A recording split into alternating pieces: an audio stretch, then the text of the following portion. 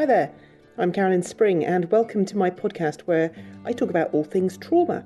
I dig into the nuts and bolts of trauma, how we can recover, what blocks us, and all things neuroscience-y, what actually goes on in the body and brain during and after trauma, especially from the perspective of evolutionary neurobiology. This podcast is for anyone who's experienced trauma or knows someone who has, which is pretty much everyone.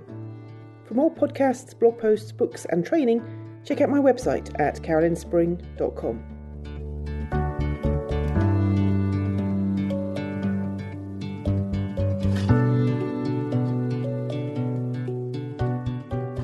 Welcome to this episode, Learning to Enjoy Life.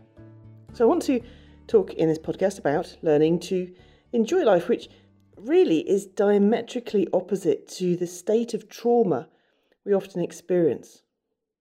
One of the best yet disarmingly simple questions I've ever been asked was shortly after my breakdown in 2005.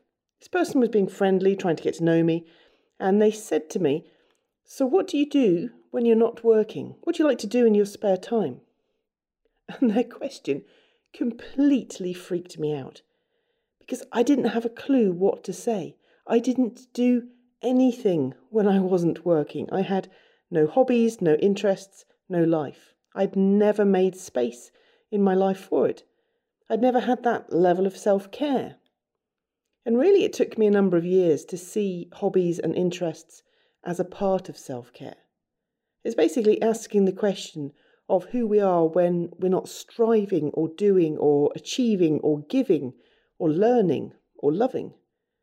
When we get stripped back, when we have space just to be us, who are we? So, how would I answer that question now? Who am I now?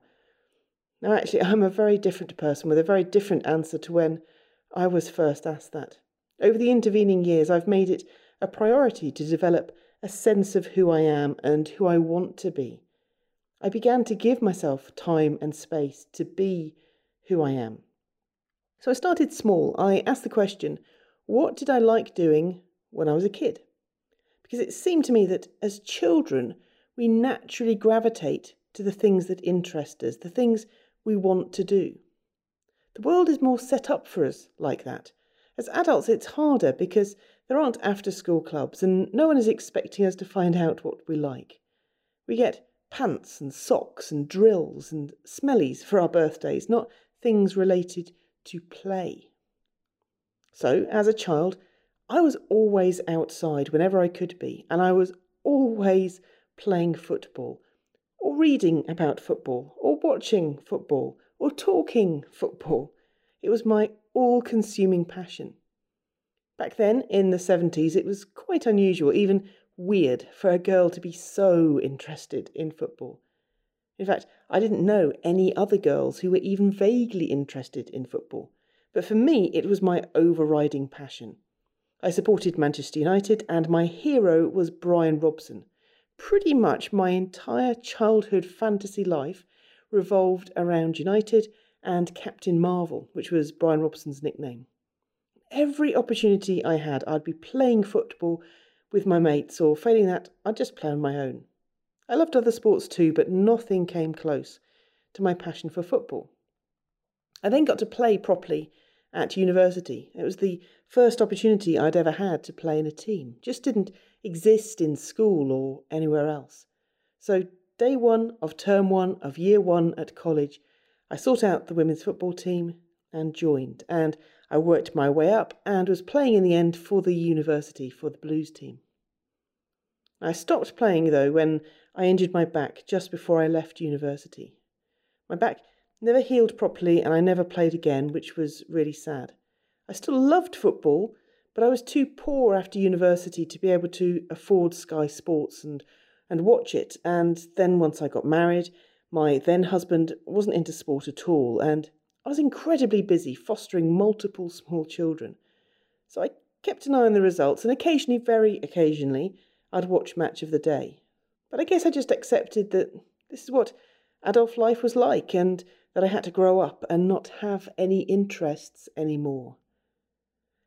which is kind of sad. And I think that's what it's like for a lot of people, especially compulsive caregivers and martyrs like I was. You often have to plan in time for yourself. And if you're too busy looking after everyone else, as many abuse survivors are, then your own needs just fall off the cliff. And that's what I had to correct. I actually felt deeply ashamed for my emptiness. I felt like a cheap Easter egg. Once you get through the thin outer layer, there's actually nothing on the inside. And it was something that I battled with a bit in therapy. Eventually, one of the therapists I worked with said, "Sounds to me like you need to get Sky Sports." It was a throwaway comment that led to a series of arguments with my then husband, because we had very little money, and with his disdain for sport, to start with, he just couldn't see the point. It felt reckless and extravagant. But eventually I won the argument, although it was years before I stopped feeling guilty. But we got to Sky Sports, and I remember watching the first match after the Skybox arrived. It was a Champions League match, and Wayne Rooney scored a hat-trick. It was his Champions League debut, I think. And I felt like I'd died and gone to heaven. It was just the most delicious feeling that I'd done something for myself. And I wanted to keep pinching myself to check that I wasn't dreaming. The guilt was terrible, though. There was even a certain amount of self-harm that went with it to start with, to punish myself, to re-establish the status quo. But eventually I got used to it, and that was the start of a journey, really. Because it's one thing to watch a football match and to start reading the football gossip pages on BBC Sport, but it's another to begin to develop a confident, self-assured, not guilty sense of this is who I am and this is what I enjoy. I think it's such a battle because it's one of the many things that abuse does to you. You grow up having to look after other people's feelings whilst yours don't matter. It's not just that they don't matter a bit, they're trampled all over. They're destroyed. What you want is not to be abused, not to be hurt, but instead to be loved. But you don't get that. You get the opposite. So you learn to squash down your wants and desires. And on top of that, there's the shame, the deep sense you grow up with that you're bad and toxic and faulty and wrong, that you don't deserve anything good. And on top of that, the world of play and creativity and fun and laughter and enjoyment is a million miles away. You're just trying to survive. All the things you long for and wish for, what's the point? They'll just get taken away or ruined. Or if you're groomed with gifts and sweets or whatever, then everything is poisoned. Every good thing is contaminated with a sense that you've been bought. So you don't trust good things. They're too reminiscent of what happened before or after the good thing. So you don't want good things. You don't ever believe that you can have anything good without there being strings attached. Your core sense of yourself is that you're bad. That sounds kind of facile, and I don't really know how to put it into words. You justify your existence by looking after everyone else, by being super good. You become a compulsive caregiver because that was a way of trying to keep yourself safe too. If you lived with your abuser or your abuser was volatile, it was always in your best interests to make people happy, to do what they want, to serve them, to look after them, to soothe their emotions. So you learn to be very attentive to other people, to try to control their emotional reactions. And so you totally switch off from your own needs and focus just on other people's. So there's no room for your own enjoyment. And that's pretty much where I was at when I had my breakdown. I didn't have time or space to enjoy myself. I didn't even want to. In a way, it was too painful. It reminded me of everything I hadn't had.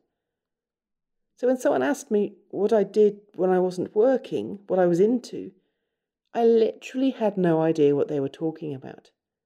I just had this big, empty hole that was me. And I felt deeply ashamed of that. Nowadays, though, I'm pretty much into everything. I'm like a kid on Christmas Eve every single day because there's so much to do and to enjoy and to experience. As my health has been improving, it's been opening up all sorts of doors because it's allowed me to do more. So as well as football, well, as every other form of sport as well, I like probably 90% of sports. Formula One, cricket, tennis, swimming, boxing, cycling, American football, athletics, golf. I'll watch any of those. I have to limit myself, as otherwise I wouldn't ever get anything else done. But I'm really passionate about the Scottish Highlands. I spend a lot of my time up there. I absolutely love being out and about in my wellies and my waterproofs, walking on the beaches and in the hills with my dog. There's mountains for a backdrop, and there's lochs and rainbows and the sea, and it's absolutely glorious. Looking out for buzzards and sparrowhawks and the occasional golden eagle, and red deer and seals and even the occasional wildcat. The wildlife is fantastic. It's my absolute favourite thing, being up there. I also want to get into learning to fly, even though that's quite a stretch goal. Again, I went back to what I used to like doing in childhood, and as a kid I had a very, very early version of Flight Simulator. I had a friend at school who was majorly into flying. He wanted to be an airline pilot, and sometimes I'd go round to his house after school and we'd play on Flight Simulator together, and I was just fascinated by it. And I love flying, and I love airports. So a little while ago I thought, why not? Why not learn to fly? Of course, it seemed like an impossible pipe dream, and it may still be, but I love a challenge. I love things that are almost out of reach. It's massively expensive, it takes a lot of time to learn how to fly, and there's a huge amount to learn. So it'll be a huge learning curve, and I'm not even sure it's possible, but I'm going to give it a go. I haven't done much about it yet, but it's a long-term plan. I want to try and get a pilot's license before I'm 50, or at least 50-something. So I've got a few years to achieve it. It's a stretch goal, but I like stretch goals. So interest-wise, I have a very full life, and that's been by design, by which I mean that's the way I framed it deliberately. Because it would be very tempting to look at my life and talk about how empty it is. I don't have any family. I'm divorced. I don't have any children. So at one level, I have nobody and nothing in my life. Now, there's a lot of people who quite understandably would think that their life is very empty in those circumstances. But my life is very full. Mostly, I love my life. I'm so grateful for all the good things I have, and I'm determined to live it to the full. I've just had enough, really, of suffering. I think an entire childhood of trauma and then 30 years plus of chronic illness and mental health difficulties and everything I've been through, well, I've had enough of all of that. Now, of course, it's not like I can just click my fingers and all that stuff goes away.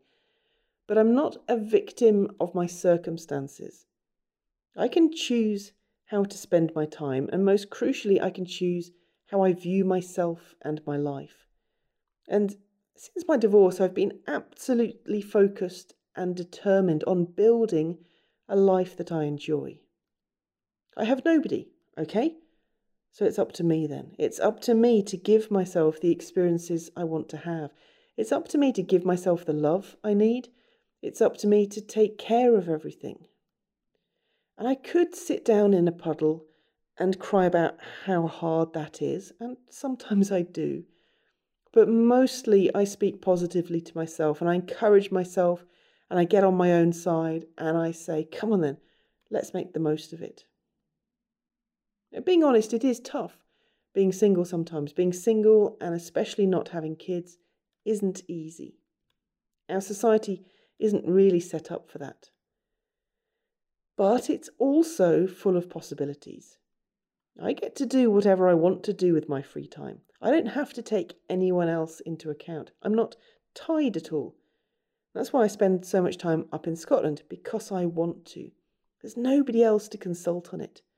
When I'm up there, I get to spend each day exactly as I want to. That's amazing. I really have such a good time. I'm very blessed because I thoroughly enjoy my own company. I'm a profound introvert, so I really don't need a lot of human interaction to keep me going. I've been weeks at a time without really seeing anyone, and It does get to me after a while, but anything less than about a week, and it doesn't bother me in the slightest. I have my dog. She's my best friend and the best companion in the world. And I just love being on my own and doing what I want to do. It's a very happy life that I have. I get to choose my own happiness. And I know most people would find that level of solitude hard to cope with. I know it's a bit weird, and I've often thought about whether it's a trauma thing, but I really don't think it is. This is just the way I'm wired. I tick all the boxes for introversion. I get easily exhausted by interaction with people. I have a vivid imagination. I easily get lost in a book. I draw my energy from being on my own. I can sit for hours and watch the sea. I love that kind of solitude. It's a huge part of who I am and how I manage my mental health. It's part too, I think, of who I am as a writer. I think it's hard to be a writer if you want to be with people all the time. You have to be comfortable being lost in your own head. I think this is what so much of life is about, finding out who you are, who you really are, not just who you think you ought to be to fit in. And then being that person, becoming the best version of yourself. You have to figure out what kind of person you are and then love being that kind of person. You're never going to have great mental health if you hate who you are, if you're always striving to be someone else. I used to look at people who enjoyed parties and went out for drinks with colleagues after work, and I used to feel inadequate. But that's not who I am. I'm quiet. I'm introverted. I like my own company. I don't drink tea or coffee. That's who I am. And I'm okay with that. Okay, I'll admit it, it's not very British to not like tea, but I just can't stand it. I absolutely hate it. And it sounds ridiculous, but I spent years hating myself for hating tea. It was like, why can't I just be normal and fit in? I don't even like coffee, so yes, okay, I'm just plain weird. And for years, I drank coffee just to try to fit in. And then I suddenly realised how ridiculous that was. And I stopped. I gave up on trying to be normal, trying to fit in. I just decided really that I was going to be happy being me. Which was kind of difficult because it's a matter of survival to fit in, to be part of the group. But I realised that we can spend so much time in life trying to fit in, trying to be who we think we should be, rather than figuring out what we do actually like and then doing that. So I had to figure out what my interests were. I had to give myself permission to be interested in stuff. It didn't used to be socially acceptable or normal for women to be interested in football. I don't care. It's a bit weird for a woman in her 40s to want to learn to fly. I don't care. It's odd that I spend so much time on my own in the Highlands and thoroughly enjoy that solitude. Again, I don't care. I found out what I'm into, what I like. In effect, I think I've learned to accept myself. And really, this is so much of what recovery from abuse is about. Not just dealing with the trauma, the flashbacks, the shame, but actually learning to live in a world where we're not being abused, where it's safe to let your guard down, where it's safe to hope for things, where it's safe to enjoy things.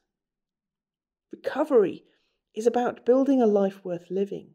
It's about finding out who you are and celebrating that, allowing yourself to be whoever and whatever you are, however weird that is. Shame tells us that we're unacceptable, and then we spend so much energy trying to become acceptable. I had to learn to sidestep the shame and just get on and be me. I had to learn to tell shame where to go, rather than allowing it to control me and to boss my life. And I think that starts with accepting yourself, weirdness and all. I'm glad, of course, now that I did. So recovery from trauma isn't just about dealing with the difficult stuff. It's also about building something positive in your life. And in many ways, I think that can be the hardest thing to do. Because we've been conditioned to life being awful. That's what we're used to. It's hard to want anything nice because we've been programmed to fear that it'll be taken away, or that it's only really a prelude to something bad happening. Like I said, childhood trauma such as abuse, it's really, really terrible because of what it does to our belief systems. It's not just a single or even a series of events of things that happened. It's the legacy in our core beliefs. And this is one of the beliefs that spreads its tentacles throughout our life, the belief that we don't deserve good things, that it's not safe to enjoy good things. We have to actively work against that. So abuse makes us feel unworthy of enjoyment, and so for me, finding out what I enjoy doing and then actually doing it, that's been massive. I had to get over that belief that I didn't deserve good things, and I had to get over the belief that having good things was selfish. It was that kind of survivor guilt too. How can I enjoy good things when other people are still suffering? But what I eventually realised was that I'm no use to anyone if I'm not in a good place myself. Self-care, looking after myself, living a full life, it's absolutely essential. You know, we have to fit our oxygen mask before we help others. It's that kind of idea. But change didn't just happen. I used to bemoan the fact that there weren't good things in my life, as if that confirmed the belief that I didn't deserve them. And so the leap I had to make was to realise that good things will only happen in my life if I plan them. They won't just turn up on my doorstep. And I think that's part of the shift into adult life from childhood. When we're children, on Christmas Day, if we have a good enough family, then we wake up and the presents are just there.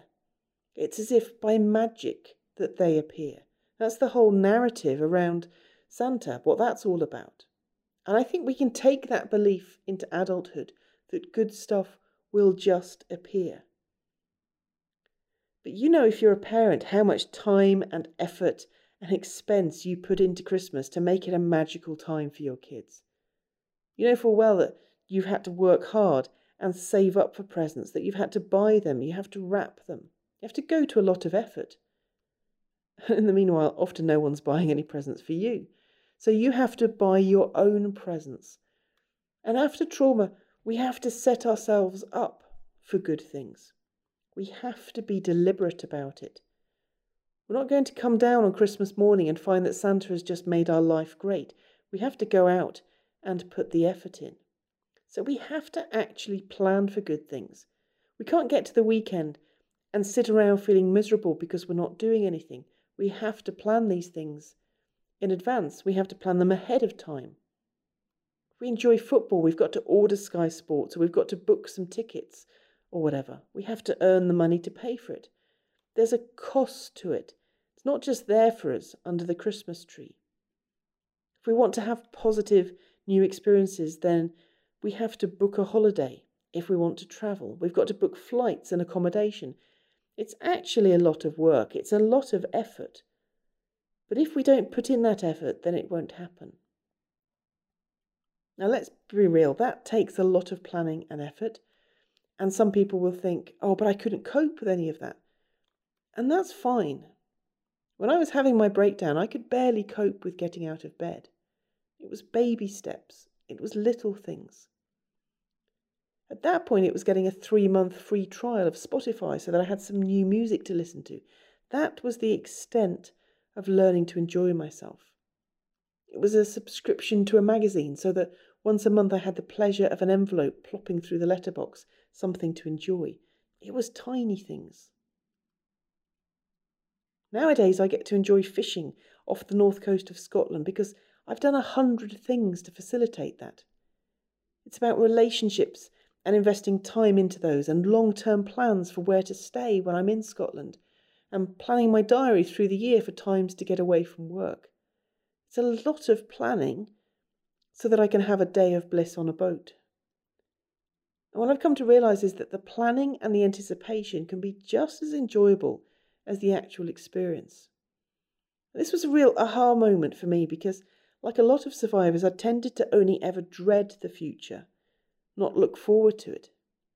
Even if I were doing something nice, I almost had this sense of wishing that it were over so that I could relax again, knowing that nothing bad had happened. Everything was laced with dread. And I think probably a key to tackling that was that I learned to be mindful. By that I mean that I learned to notice that I was feeling dread, that I was expecting bad stuff to happen. And I very gently learned to reassure myself that it was going to be all right. I started this stream of self-talk in my head to soothe myself, to reassure myself. So I'd notice the feeling of dread and I'd comment on it to myself. Oh, look, there's that feeling of dread again. That's my brain trying to keep me safe by warning me that something might go wrong.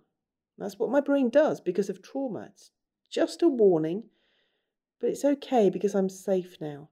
Bad stuff isn't going to happen now. And so I'd just keep on reassuring myself like that. And if I noticed that I was in the amber zone, if that sense of dread was making me agitated and on edge, then I'd focus on breathing and calming my body down again. And by doing that over and over and over again, many, many times, then I learned to better control and really to conquer that sense of dread until it stopped being an issue. So it's like an alarm that sounds in my brain and body, and I began to learn to switch it off, and not by ignoring it, which is what we do most of the time, but by acknowledging it. Mostly I used to sense this alarm, feel the dread, feel the anxiety, and then immediately I would beat myself up for it. Oh, I'm stupid, I'm overreacting, I'm ruining everything by feeling like this. But I came to realise that beating myself up like that didn't help. It just made things worse. Or I tried to ignore it, but that didn't work. It's like trying to relax while a smoke alarm's going off. You just can't do it. Instead, I allowed myself to notice it, and then I reframed it. I said to myself, this is my brain trying to keep me safe. Well done, brain. Thank you, brain. You know what, brain? It's okay. It's a false alarm. Bad things always used to happen after good things when I was a child, but it's not like that anymore. So you can turn the alarm off. I've heard it. I'll be on the lookout for danger, but we don't need to evacuate. Brain, it's okay. So lots of self-talk, reassuring myself. How we talk to ourselves, the dialogue we carry on with ourselves throughout the day is absolutely vital. Often we feel victims of it, that it just happens. But as soon as we realise that we can interrupt that dialogue, that we can argue back, that we can have a voice, then everything changes. We can choose how to speak to ourselves. We can interrupt our negative thoughts. We can speak softly and gently and encouragingly to ourselves. We don't have to put up with the self-abuse that is often our default. So learning to enjoy myself was really about identifying the things that I really wanted to do, to accept who I really was, the interests that I had, and then allowing myself to enjoy those things. And really learning to calm the dread down, calm the anxiety down while I was doing those things. And then doing that until really I got to a place where I am able to enjoy things. I am able to look forward to things. I am really able to enjoy life. So that's all we have time for in this episode. Thank you for joining me. You can subscribe on Apple Podcasts, on Spotify, or you can listen direct from my website at carolinesspring.com/podcasts. I hope that helps, at least a little, and speak soon.